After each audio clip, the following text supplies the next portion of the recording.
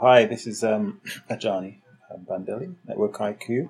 I'm here to talk to you about wireless networking, and this is part of the first part of a four-part series where we're looking at wireless networking.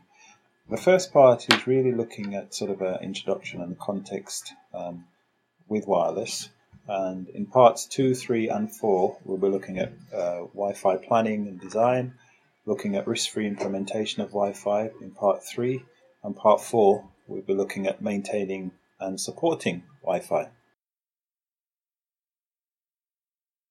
So to start off with part 1 in this series, where we look at the Wi-Fi in terms of context and where Wi-Fi is heading, some key kind of drivers around Wi-Fi that are worth considering for an organization. One of them is Gartner reports, Gartner surveys, which estimate that 6 billion devices, Wi-Fi enabled devices, are connected to the internet today. Last year, 2017, 56% of web traffic was enacted via mobile devices. So now mobile devices actually connect to the internet more so than wired devices, and that trend will continue. When we also look at the proliferation of social media and networks, the connectivity to those systems are primarily via mobile devices, smartphones, etc. And also in terms of the industry is doing research and development and looking at new standards to keep up with the increasing demand for Wi-Fi bandwidth. One of the latest standards that's being developed is the 802.11ax standard, which is looking at achieving 10 gigabit throughput for Wi-Fi. So Wi-Fi speeds are due to sort of match the speed of wired networks or copper networks. So those are some of the things really that are drivers behind kind of proliferation and growth of Wi-Fi.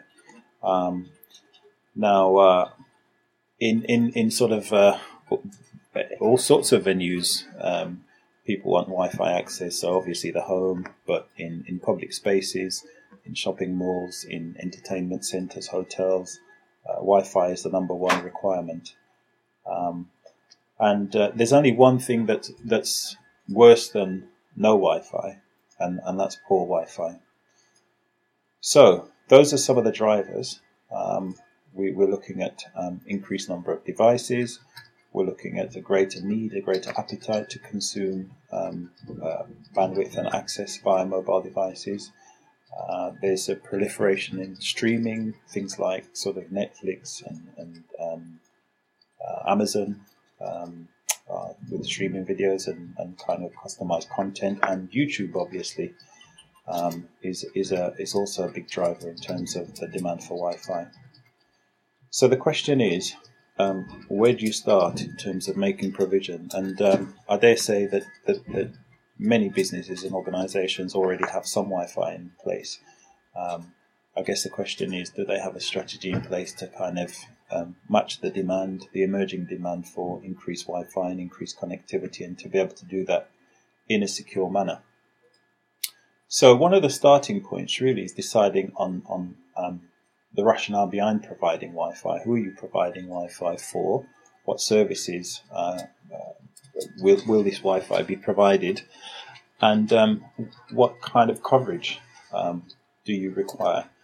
So this kind of splits into sort of three primary areas. So there's corporate Wi-Fi coverage, there's guest Wi-Fi coverage, and there's some sort of coverage that would be, or service that would be provided for partner type access, so such as contractors or service providers that are on a business premise and need some form of good internet access.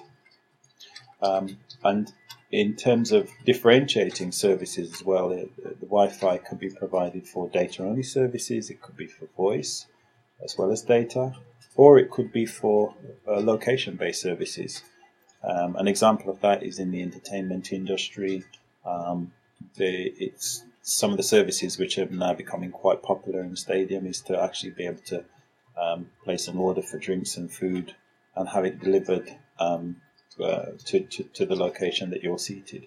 And that type of service depends on location-based services. The way in which you design and provision these types of networks is significantly different based on the type of service. So data coverage is less stringent than, say, location-based type of coverage. It's also important to look at the security wrapper that will fit around this type of Wi-Fi coverage. Obviously, corporate network, you don't want guests and you don't want third-party providers or third-party sort of organizations having access to the corporate network. Yet at the same time, you want to provide guest and internet access with limited restrictions. Also, the generation of the noughties, prior they were referred to the iPod generation, but now I think they're referred to as the noughties generation. They expect to have good internet access from their smartphone devices or smart devices. They expect to be able to work from wherever they want to work from, and they expect to be able to connect to their social networks as well from the work environment, which is a BYOD type of requirement. Bring your own device.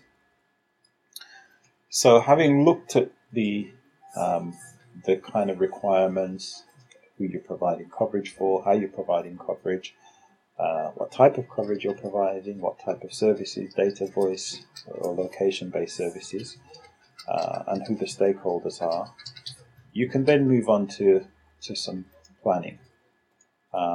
So looking at the planning phase, considerations for the planning phase would include the areas on a premise, in a building that you want to provide coverage, and the type of coverage that you want to provide, the standards that you want to support in those different areas of the building.